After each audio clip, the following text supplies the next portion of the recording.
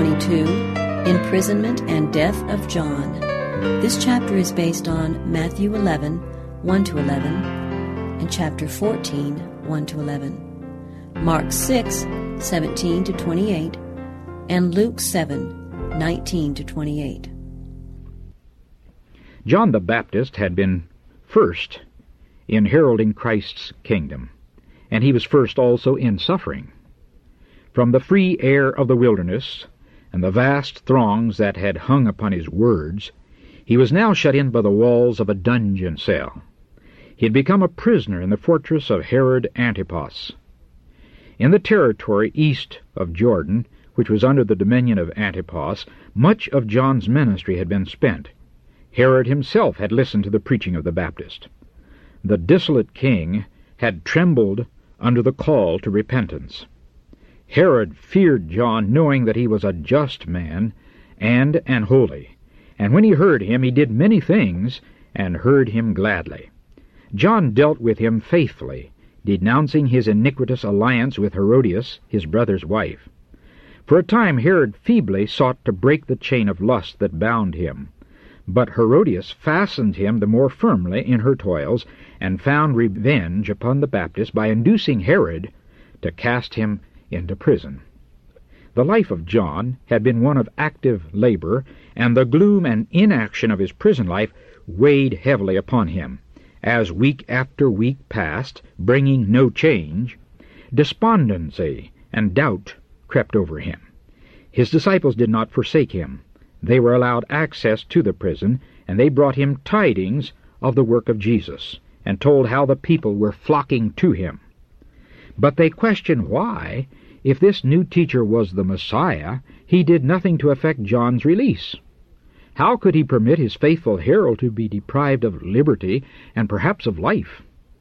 These questions were not without effect. Doubts, which otherwise would never have arisen, were suggested to John. Satan rejoiced to hear the words of these disciples, and to see how they bruised the soul of the Lord's messenger. Oh, how often those who think themselves the friends of a good man, and who are eager to show their fidelity to him, prove to be his most dangerous enemies. How often, instead of strengthening his faith, their words depress and dishearten. Like the Savior's disciples, John the Baptist did not understand the nature of Christ's kingdom. He expected Jesus to take the throne of David, and as time passed, and the Savior made no claim to kingly authority, John became perplexed and troubled. He had declared to the people that in order for the way to be prepared before the Lord, the prophecy of Isaiah must be fulfilled.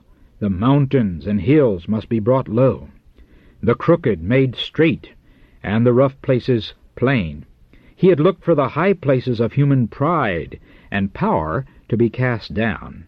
He had pointed to the Messiah as the one whose fan was in his hand, and who would thoroughly purge his floor, who would gather the wheat into his garner, and burn up the chaff with unquenchable fire.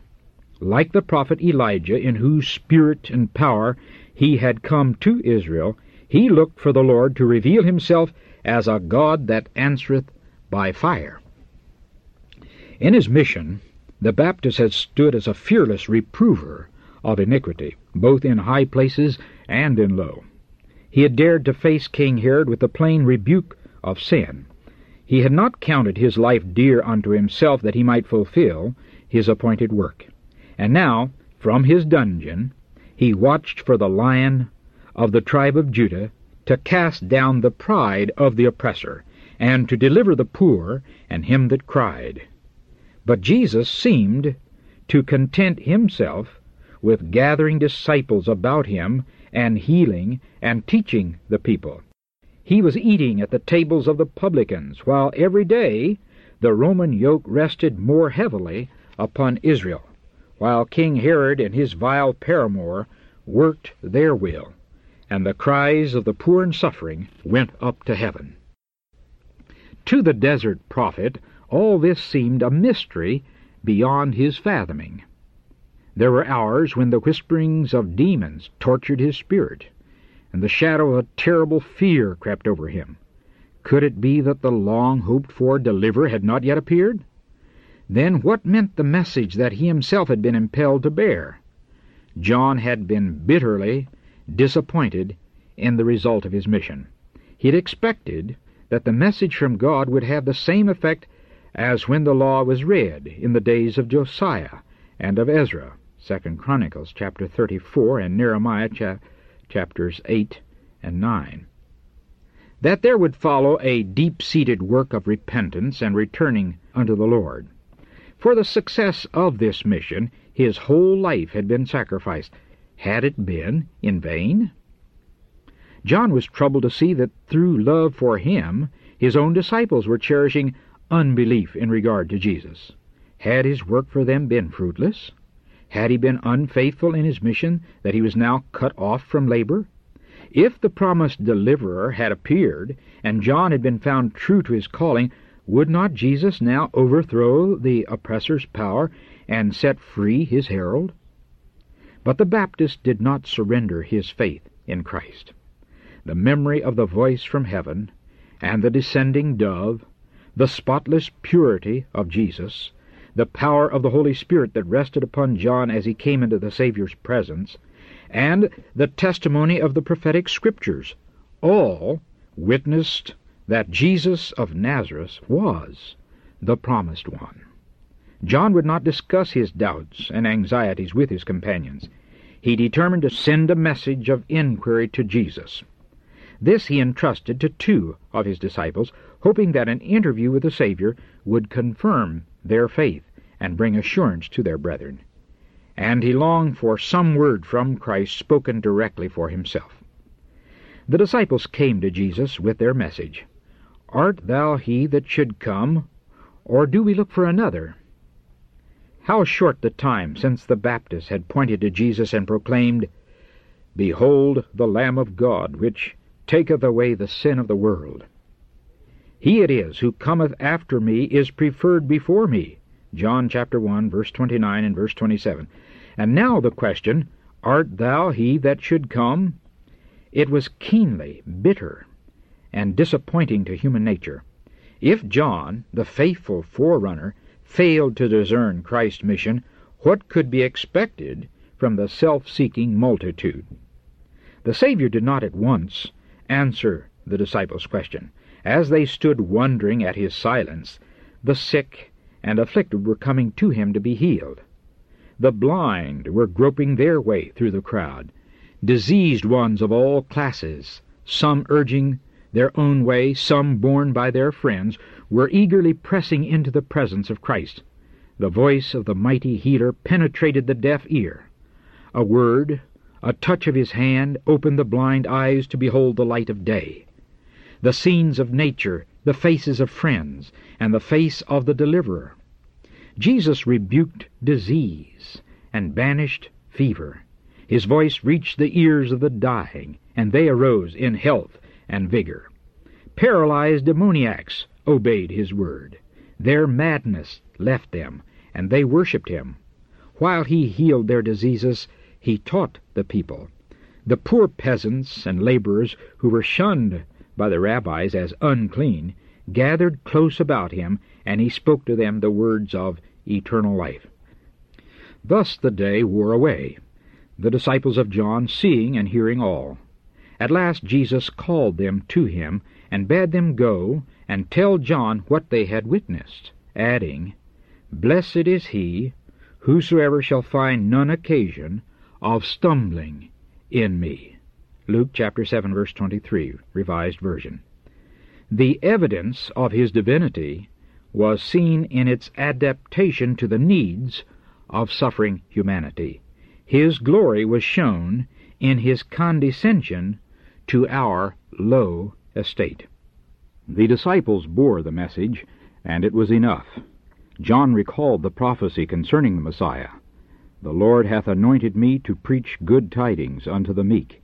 He hath sent me to bind up the brokenhearted, to proclaim liberty to the captives, and the opening of the prison to them that are bound, to proclaim the acceptable year of the Lord." Isaiah chapter 61, verses 1 and 2. The works of Christ not only declared him to be the Messiah, but showed in what manner his kingdom was to be established.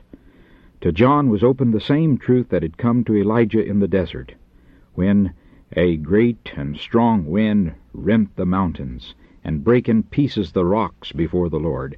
But the Lord was not in the wind, and after the wind an earthquake, but the Lord was not in the earthquake. And after the earthquake a fire, but the Lord was not in the fire. And after the fire God spoke to the prophet by a still small voice. 1 Kings chapter 19, verses 11 and 12. So Jesus was to do his work, not with the clash of arms and the overturning of thrones and kingdoms, but through speaking to the hearts of men by a life of mercy and self-sacrifice. The principle of the Baptist's own life of self-abnegation was the principle of the Messiah's kingdom. John well knew how foreign all this was to the principles and hopes of the leaders in Israel. That which was to him convincing evidence of Christ's divinity would be no evidence to them. They were looking for a Messiah who had not been promised. John saw that the Savior's mission could win from them only hatred and condemnation. He, the forerunner, was but drinking of the cup which Christ himself must drain to its dregs. The Savior's words, "Blessed is he whosoever shall find none occasion of stumbling in me," were a gentle reproof to John. It was not lost upon him.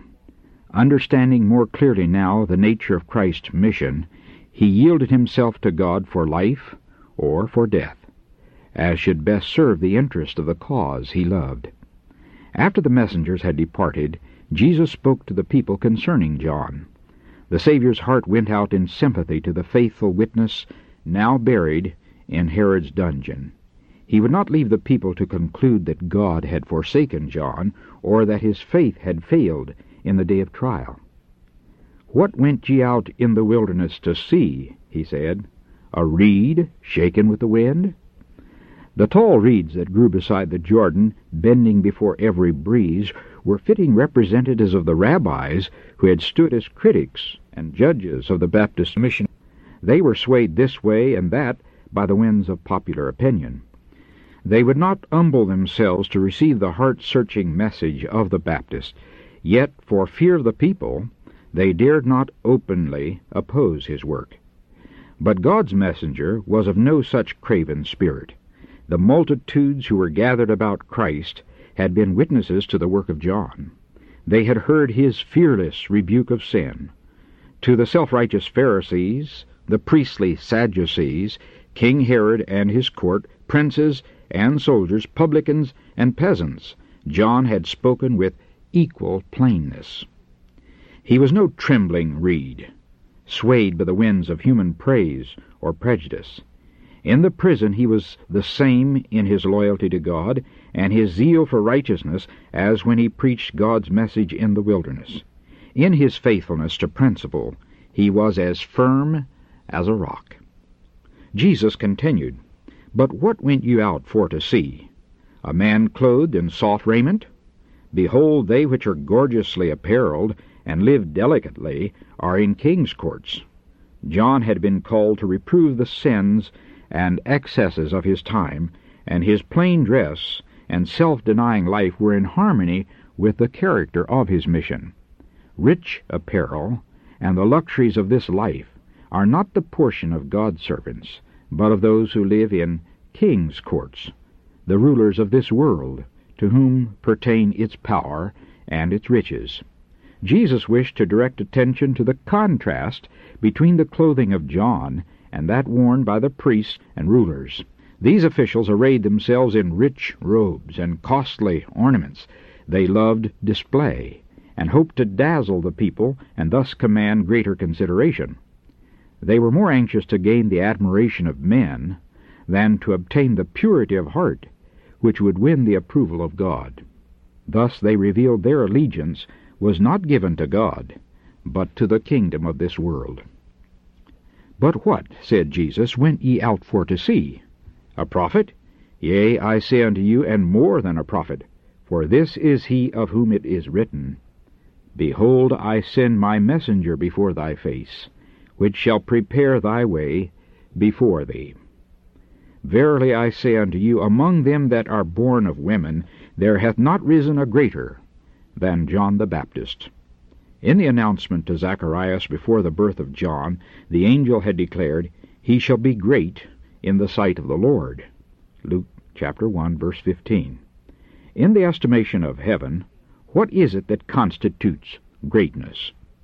Not that which the world accounts greatness, not wealth, or rank, or noble descent, or intellectual gifts, in themselves considered. If intellectual greatness, apart from any higher consideration, is worthy of honor, then our homage is due to Satan, whose intellectual power no man has ever equaled. But when perverted to self-serving, the greater the gift, the greater curse it becomes. It is moral worth that God values. Love and purity are the attributes he prizes most. John was great in the sight of the Lord, when before the messengers from Sanhedrin, before the people, and before his own disciples, he refrained from seeking honor for himself, but pointed all to Jesus the promised one. His unselfish joy in the ministry of Christ presents the highest type of nobility ever revealed in man. The witness borne of him after his death by those who had heard his testimony to Jesus was, John did no miracle, but all things that John spake of this man were true. John chapter 10, verse 41. It was not given to John to call down fire from heaven, or to raise the dead, as Elijah did, nor to wield Moses' rod of power in the name of God. He was sent to herald the Savior's advent, and to call upon the people to prepare for his coming. So faithfully did he fulfill his mission that as the people recalled what he had taught them of Jesus, they could say, all things that John spake of this man were true. Such witness to Christ every disciple of the Master is called upon to bear. As the Messiah's herald, John was much more than a prophet. For while prophets had seen from afar Christ's advent, to John it was given to behold him, to hear the testimony from heaven to his Messiahship, and to present himself to Israel as the sent of God. Yet Jesus said, He that is least in the kingdom of heaven is greater than he. The prophet John was the connecting link between the two dispensations. As God's representative, he stood forth to show the relation of the law and the prophets to the Christian dispensation. He was the lesser light, which was to be followed by a greater. The mind of John was illuminated by the Holy Spirit, that he might shed light upon his people. But no other light ever has shone or ever will shine so clearly upon fallen man as that which emanated from the teaching and example of Jesus. Christ and his mission had been but dimly understood as typified in the shadowy sacrifices. Even John had not fully comprehended the future, immortal life through the Savior. Aside from the joy that John found in his mission, his life had been one of sorrow. His voice had been seldom heard except in the wilderness. His was a lonely lot, and he was not permitted to see the result of his own labors.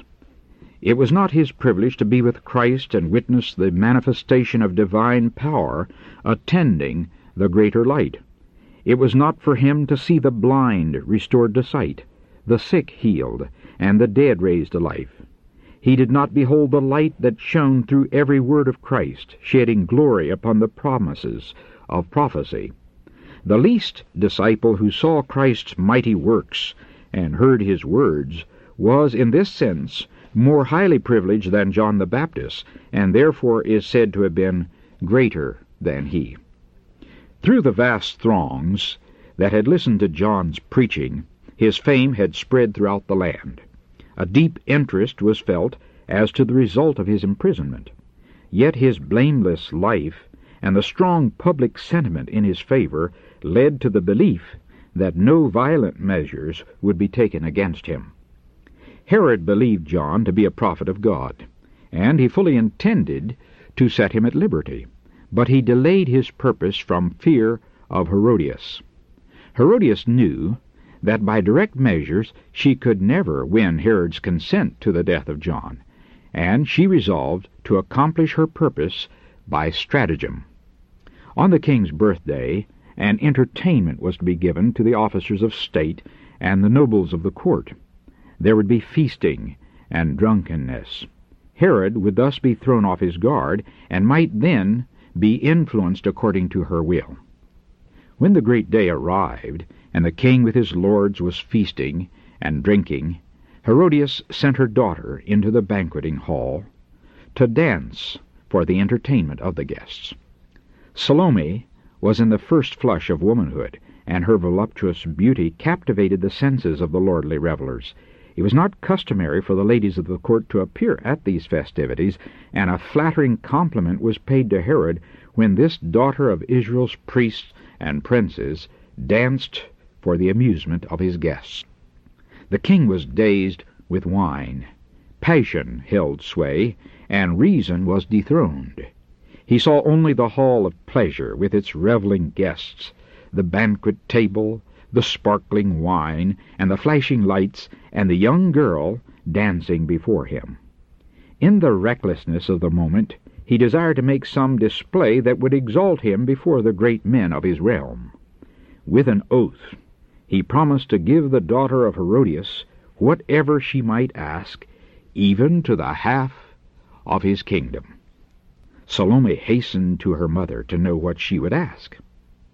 The answer was ready: the head of John the Baptist. Salome knew not of the thirst for revenge in her mother's heart, and she shrank from presenting the request. But the determination of Herodias prevailed. The girl returned with the terrible petition, "I will that thou forthwith give me in a charger the head of John the Baptist." Mark chapter 6, verse 25, Revised Version. Herod was astonished and confounded. The riotous mirth ceased, and an ominous silence settled down upon the scene of revelry. The king was horror-stricken at the thought of taking the life of John, yet his word was pledged, and he was unwilling to appear fickle or rash. The oath had been made in honor of his guests, and if one of them had offered a word against the fulfillment of his promise, he would gladly have spared the prophet. He gave them opportunity to speak in the prisoner's behalf. They had traveled long distances in order to hear the preaching of John, and they knew him to be a man without crime, a servant of God. But though shocked at the girl's demand, they were too besotted to interpose a remonstrance. No voice was raised to save the life of heaven's messenger. These men occupied high positions of trust in the nation, and upon them rested grave responsibilities. Yet they had given themselves up to feasting and drunkenness until the senses were benumbed. Their heads were turned with the giddy scene of music and dancing, and conscience lay dormant. By their silence they pronounced the sentence of death upon the prophet of God to satisfy the revenge of an abandoned woman. Herod waited in vain to be released from his oath. Then he reluctantly commanded the execution of the prophet. Soon the head of John was brought in before the king and his guest. Forever sealed were those lips that had faithfully warned Herod to turn from his life of sin. Nevermore would that voice be heard calling men to repentance. The revels of one night had cost the life of one of the greatest of the prophets. Oh, how often has the life of the innocent been sacrificed through the intemperance of those who should have been guardians of justice. He who puts the intoxicating cup to his lips makes himself responsible for all the injustice he may commit under its besotting power. By benumbing his senses, he makes it impossible for him to judge calmly or to have a clear perception of right and wrong. He opens the way for Satan to work through him in oppressing and destroying the innocent. Wine is a mocker, strong drink is raging, and whosoever is deceived thereby is not wise. Proverbs chapter 20, verse 1. Thus it is that judgment is turned away backward, and he that departeth from evil maketh himself a prey. Isaiah chapter 59, verses 14 and 15. Those who have jurisdiction over the lives of their fellow men should be held guilty of a crime when they yield to intemperance. All who execute the laws should be law-keepers. They should be men of self-control. They need to have full command of their physical, mental, and moral powers, that they may possess vigor of intellect and a high sense of justice. The head of John the Baptist was carried to Herodias, who received it with fiendish satisfaction. She exulted in her revenge, and flattered herself that Herod's conscience would no longer be troubled. But no happiness resulted to her from her sin. Her name became notorious and abhorred, while Herod was more tormented by remorse than he had been by the warnings of the prophet. The influence of John's teachings was not silenced.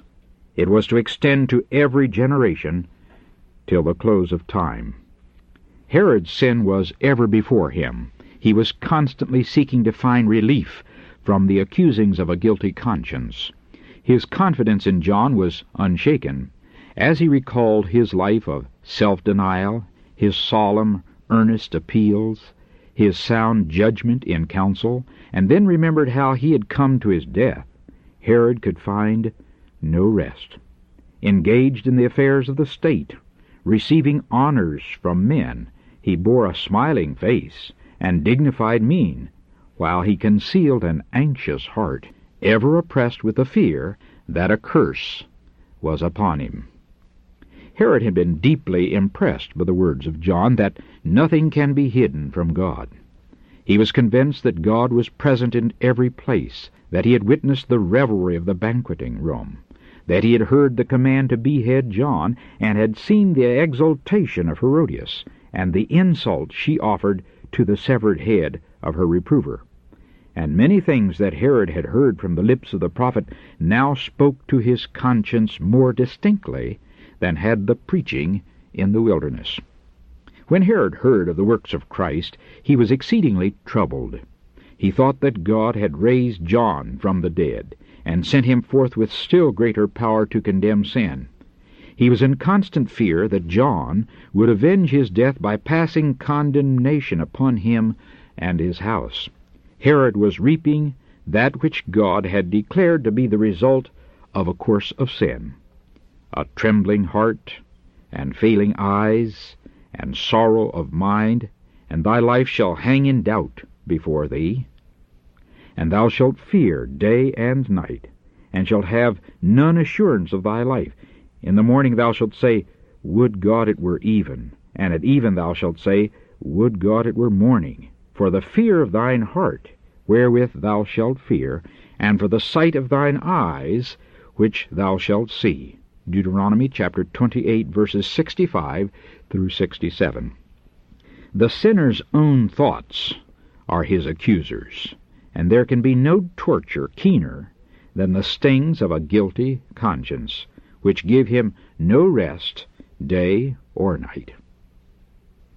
To many minds a deep mystery surrounds the fate of John the Baptist. They question why he should have been left to languish and die in prison. The mystery of this dark providence our human vision cannot penetrate, but it can never shake our confidence in God when we remember that John was but a sharer in the sufferings of Christ. All who follow Christ will wear the crown of sacrifice. They will surely be misunderstood by selfish men, and will be made a mark for the fierce assaults of Satan. It is this principle of self-sacrifice that his kingdom is established to destroy, and he will war against it wherever manifested. The childhood, youth, and manhood of John had been characterized by firmness and moral power. When his voice was heard in the wilderness saying, Prepare ye the way of the Lord, make his paths straight, Matthew chapter 3, verse 3, Satan feared for the safety of his kingdom. The sinfulness of sin was revealed in such a manner that men trembled. Satan's power over many who had been under his control was broken. He had been unwearied in his efforts to draw away the Baptist from a life of unreserved surrender to God, but he had failed. And he had failed to overcome Jesus. In the temptation in the wilderness, Satan had been defeated, and his rage was great. Now he determined to bring sorrow upon Christ by striking John. The one whom he could not entice to sin, he would cause to suffer. Jesus did not interpose to deliver his servant. He knew that John would bear the test. Gladly would the Savior have come to John to brighten the dungeon gloom with his own presence, but he was not to place himself in the hands of enemies and imperil his own mission. Gladly would he have delivered his faithful servant, but for the sake of thousands who in after years must pass from prison to death, John was to drink the cup of martyrdom. As the followers of Christ should languish in lonely cells, or perish by the sword, the rack, or the faggot, apparently forsaken by God and man, what a stay to their hearts would be the thought that John the Baptist, to whose faithfulness Christ himself had borne witness, had passed through a similar experience. Satan was permitted to cut short the earthly life of God's messenger, but that life which is hid with Christ in God, the destroyer could not reach. Colossians chapter 3, verse 3. He exulted that he had brought sorrow upon Christ, but he had failed of conquering John. Death itself only placed him forever beyond the power of temptation. In this warfare, Satan was revealing his own character. Before the witnessing universe, he made manifest his enmity toward God and man. Though no marvelous deliverance was granted to John, he was not forsaken. He had always the companionship of holy angels, who opened to him the prophecies concerning Christ and the precious promise of Scripture. These were his stay, as they were to be the stay of God's people through the coming ages. To John the Baptist, as to those that came after him, was given the assurance, Lo, I am with you all the days, even unto the end. Matthew chapter 28, verse 20, Revised Version in the margin. God never leads his children otherwise than they would choose to be led, if they could see the end from the beginning, and discern the glory of the purpose which they are fulfilling as co-workers with him.